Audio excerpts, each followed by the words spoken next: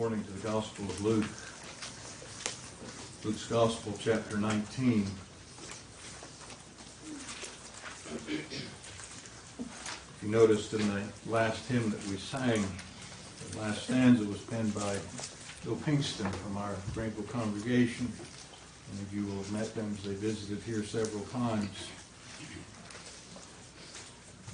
Some old hymns today, hymns to make us mindful of the passion of our Savior. I want to read from Luke 19, but we'll break into the chapter and begin our reading in verse 28. So Luke 19, verse 28. And when he had thus spoken, he went before, ascending up to Jerusalem. And it came to pass, when he was come nigh to Bethphage and Bethany, the mount called the Mount of Olives, he sent two of his disciples, saying, Go ye into the village over against you, in the which at your entering ye shall find a colt tied, whereon yet never a man sat. Loose him, and bring him hither. And if any man ask you, Why do you loose him? Thus shall you say unto him, Because the Lord hath need of him. And they that were sent went their way, and found even as he had said unto them. And as they were loosing the colt, the owners thereof said unto them, Why loose ye the colt? And they said, The Lord hath need of him. And they brought him to Jesus. And they cast their garments upon the colt, and they set Jesus thereon. And as he went, they spread their clothes in the way. And when he was come nigh, even now at the descent of the Mount of Olives, the whole multitude of the disciples began to rejoice and praise God with a loud voice. And when he was come near, he beheld the city, and wept over it, saying, If thou hadst known, even thou, at least in this thy day, the things which belong unto thy peace. But now they are hid from thine eyes. For the day shall come upon thee, that thine enemies shall cast a trench about thee, and compass thee round, and keep thee in on every side. And they shall lay thee even with the ground, and thy children within thee. And they shall not leave in thee one stone upon another, because thou knewest not the time of thy visitation. And he went into the temple, and began to cast out them that sold therein, and them that bought, saying unto them, It is written, My house is the house of prayer, but ye have made it. Before we consider the word together, once again, bow our heads and our hearts. Our Heavenly Father, we enter again your presence, though we are always in your presence. But we would be mindful as we come and ask that you would help us. Again, we confess the need of your Spirit to focus our hearts and minds. And we pray that you will grant us that very thing. And so be near us now as we consider your word, we ask. In Jesus' name. Amen. There's something, I'm sure it's your experience as you know the Lord. There's something very compelling about Christ's last visit to Jerusalem. It is excited. John phrases it in one place that they would have at that point come and taken him by force and made him king. But he withdrew himself. He would not have that excitement of the masses on those other occasions come to a head. But on this occasion, not only does he allow it, he orchestrates it. He sends his disciples, as we've read, and to find the colt and bring it, and they cast their garments upon the colt, and it's in very fulfillment of the prophecy of Zechariah. Zion, behold, thy king cometh unto thee on the foal of an ass. And so here, when you hear the cry of the crowds, the accolades of the King of the Jews approaching Jerusalem. To me, it's been interesting, at least in recent years, to consider the different characters, the people that are involved in all of those events, to try and think about their perspective their lot in life. I mean, an example of that is the Roman soldiers. You know, it just came up in their orders, okay? This platoon or whatever regiment they were called, you guys are going to be in Palestine for this long. There they are. Don't know much about the Old Testament. Don't really care. You know, they've got a little political hot spot going on, but it's no problem. There's no army there. We just got to deal with a few, you know, rowdy ones here and there. Whatever. When you're called upon to go arrest Jesus in the garden, as we'll see in a moment. You're called upon to guard the tomb the morning of the resurrection.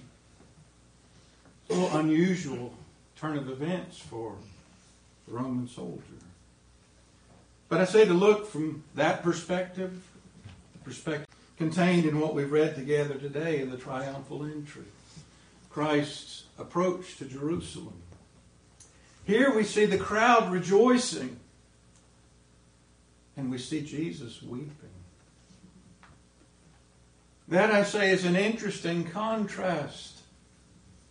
If the crowd is rejoicing, if the crowd is lifting the hosannas to their king, and Jesus is indeed their king, and he presents himself to them as such, why does he weep while they rejoice? I think one of the most common perceptions of the triumphal entry and of the crowds within that Passion Week, as we speak of it, is the fickleness of the crowd. We see on the one hand them crying, Hosanna in the highest. The wrong page 5 days later.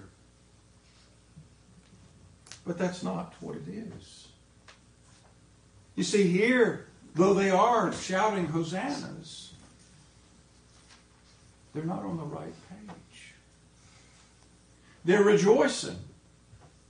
They're zealously anticipating something from this Jesus that he at this time has not come to bring.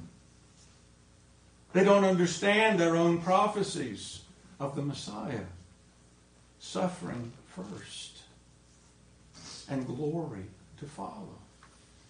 Which just goes to underscore they don't understand the reality of their own need. All they can see is the need of someone to deliver them from the cruel affirmation with regard to his person. The evidences of his messiahship, the evidences of his being the Son of God, are plain to see. I mean, this man has wrought miracles that none other have done. So they understand correctly, I say, regarding his person. But they are misguided and mistaken with regard to his work. The disciples themselves were confused on occasion with this. We'll not turn it up, but you'll remember the notable account in Matthew 16, where the Lord asks his disciples, "Who do men say that I am?" Well, some say you're Elijah, some say you're that prophet. Who do you say that I am? And Peter, the bold spokesman, immediately says, "You're the Christ, the Son of the living God." And the Lord praises him for his understanding and for that attestation of his being the Christ. And almost immediately, as the Lord begins to speak of them concerning his death, Peter says, No, Lord. What does the Lord say to Peter? "Get thee behind me, Satan." What you just said with regard to me being the Messiah has been revealed to you by the Spirit of God. What you're saying now with regard to me not going to the cross is inspired of Satan and not of God. He says, "Thou," and he weeps. You know, I've said that as a side comment often with our attitude toward the world, our attitude even toward apostasy. Do we mock it? or do we weep over it? Our Lord understands what awaits him in Jerusalem. Injustice, envy, hatred, murder. And he weeps over the city. I say he weeps while the crowd is rejoicing. I wonder how many times that we have faced or will face similar circumstances in our day. Not circumstances. And they look at their Old Testament scriptures and they pull out from it certain promises. Maybe the attractive versions and parts of the promises. But they've missed the suffering of the Messiah. Well, I wonder how many in our times look at the status quo and they know something's messed up. And they would cry out against things that are messed up. I mean, it doesn't take a rocket scientist to start a pretty healthy list of things that are messed up and upside down in our culture. You hear the news even this week of, genuinely debating.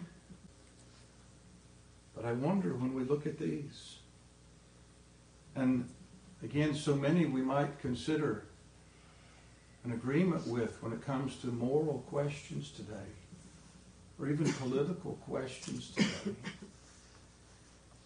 And yet, there's a line that we don't cross in, if you will, identifying with these voices. Because the gospel of Christ isn't merely morality. I challenge you sometime. I think I preached a whole message on this a slew of years ago. But you just think sometime on what Jesus and the Pharisees had in common. And you make a list of the issues of our time. What page was this crowd on? When it was singing hosannas to Jesus as the approaching king. When they didn't understand the nature of their own need. They didn't understand the need of a suffering Messiah. They didn't understand the need of a gospel of pure grace. So let us ask for biblical discernment in times when at least some portion of the crowd may be rejoicing and Jesus is weeping. Because it may be that there are portions of the crowd in our day that are promoting things that we might agree with. But as we look at Jews, you could almost feel sorry for them. The multitudes recognize their emptiness. The multitudes recognize their pride. When you think of Jesus, even at the outset of his ministry, as he began preaching, and we see the Sermon on the Mount, and we see the response at the end. The people marveled. The people are amazed. It said, for he taught them as one having authority, and not as the scribes. There was such a difference between his proclamation of truth and just the heavy hand of the religious elite. So I say we can, in a sense, see the frustration and the position of these leaders. And if we think through the events, at least on the surface, we can imagine as Jesus enters Jerusalem this week to the uttermost. But John said in verse 3 there, Jesus, knowing that the Father had given all things into his hands. Jesus doesn't come to Jerusalem powerless. He doesn't come to Jerusalem as one who's unexpectedly overwhelmed by the circumstances that catch up with him. No, he knows that the Father's given him sovereign control. He orchestrates the events of the week. This one who withdrew himself from the crowds before when they wanted to sing these hosannas. Now he orchestrates it. He has it to be. I've often thought of that answer to the Pharisees when they say, rebuke your disciples. And don't you see the blasphemy of them ascribing these kind of things to you? The Pharisees don't see the blasphemy of refusing to ascribe those things to him. And he said, if these would hold their peace, even the stones would cry out. And the Pharisees and the priests have their desires. They want him to be done away with. But their hands are tied. They don't have the ability. And it's Jews. We read the narratives quite plain. Multitude. If you know a time and a place where we can get this guy alone, let us know. And the priests make their plans. We'll not turn it up, but in Matthew 26, as they confer one with another, they say we need to take him, but not during the feast. Too many people here, the crowds are too much swayed by him. We've got to wait till all this excitement of the feast is over. And so it's after the feast that they desire to put their plan into motion. So they say, if you read the account there, after the feast, Jesus says to his disciples, after 2 days, and Judas and the 12 are gathered there. You ever just have said it would have been better for that man if he'd never been born? And so Satan enters into Judas even then, the Lord sovereignly controlling even that. So Judas approaches the chief priests, and he presents them with an opportunity they can't resist, but it alters their timetable. They have to hasten and put things together. They've got to rally the troops there that night and have Judas lead them to Gethsemane. They've got to collect witnesses. There's going to be a trial, of course. It'll be a fair trial in the middle of the night. It will be illegal, hasty, but we'll have some disorganized false witnesses, and we'll try and cull a few statements out of context to make something like a charge come. And you think of the soldiers approaching. As the soldiers approach, and they're saying, we're looking for Jesus of Nazareth. And he says, I am he. And they fall to the ground. Happens all the time. A band of officers are there to arrest someone, and they suddenly collapse. And the person that they're there to arrest surrenders to them anyway. Jesus submits himself to incapacitated guards. Even heals one of the officers from the chief priest that Peter has, deprived him of an ear temporarily. The night passes, trial occurs. But again, the contrast. We're giving you from above. You're no different than Nebuchadnezzar. Thought he ruled the world. He had to learn to know better. Jesus said, no man takes my life from me. I lay it down of myself. I have the authority. I have the power to lay it down. I have the power. I have the authority to take it up again.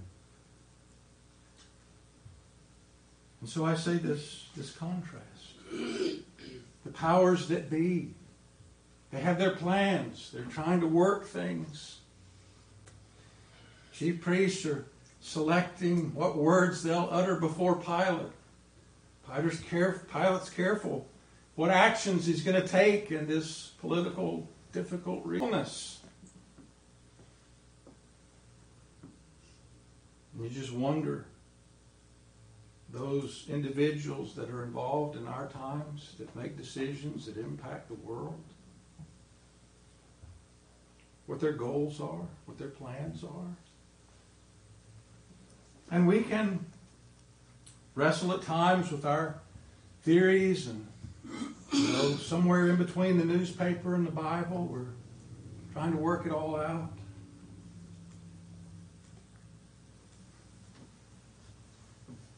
They're big pieces of this we don't have to work out.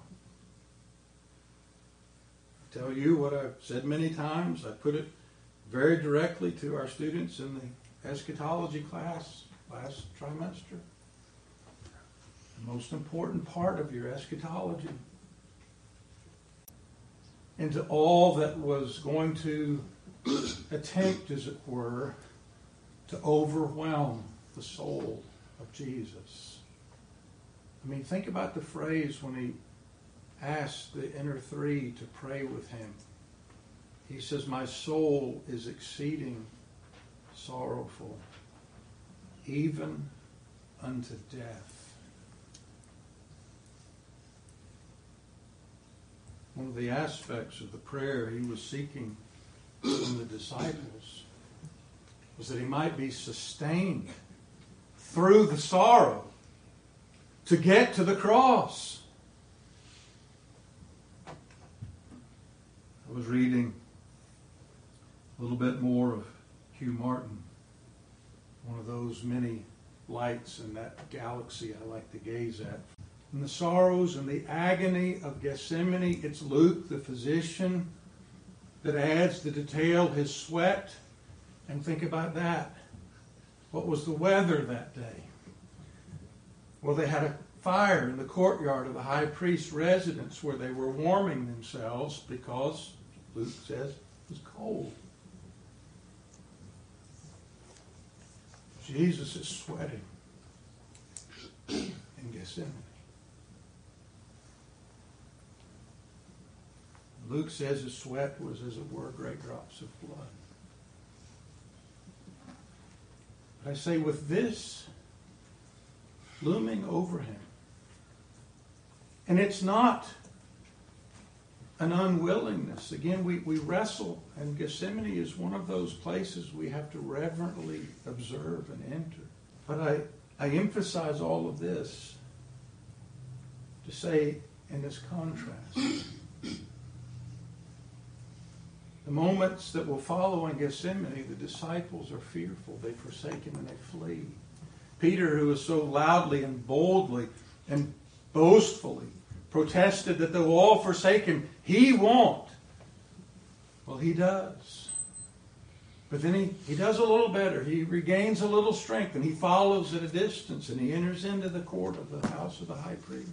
But then when they begin to notice him, thrice he denies the Lord, just as the Lord has said. He denies him with cursing.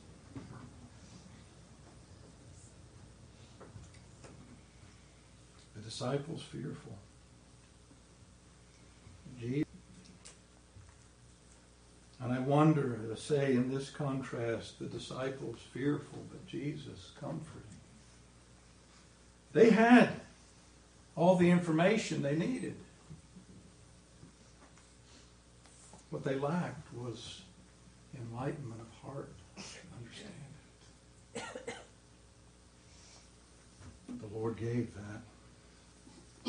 There were lessons, particularly for Peter, that had to be learned in the interim. But then all those words of comfort in the upper room, the words of sustaining grace for his disciples, for his church, until the end of the age, are brought to their remembrance by the Holy Spirit. They're given to us in the inspired scriptures of the New Testament. It's time to panic.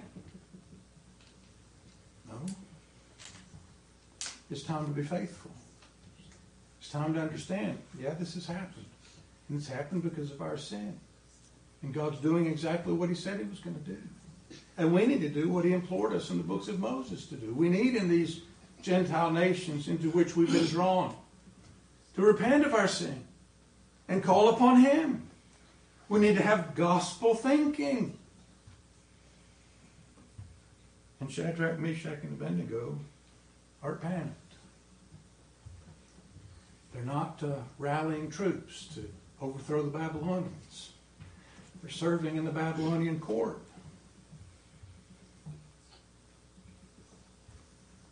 Very calmly, bearing testimony to the gospel. It's gospel hearts, it's gospel understanding that we need in our times and in our place. So let that be our prayer. God would enlarge our understanding of the gospel, that we might be calm in the midst of trial. Let's bow our heads and hearts together.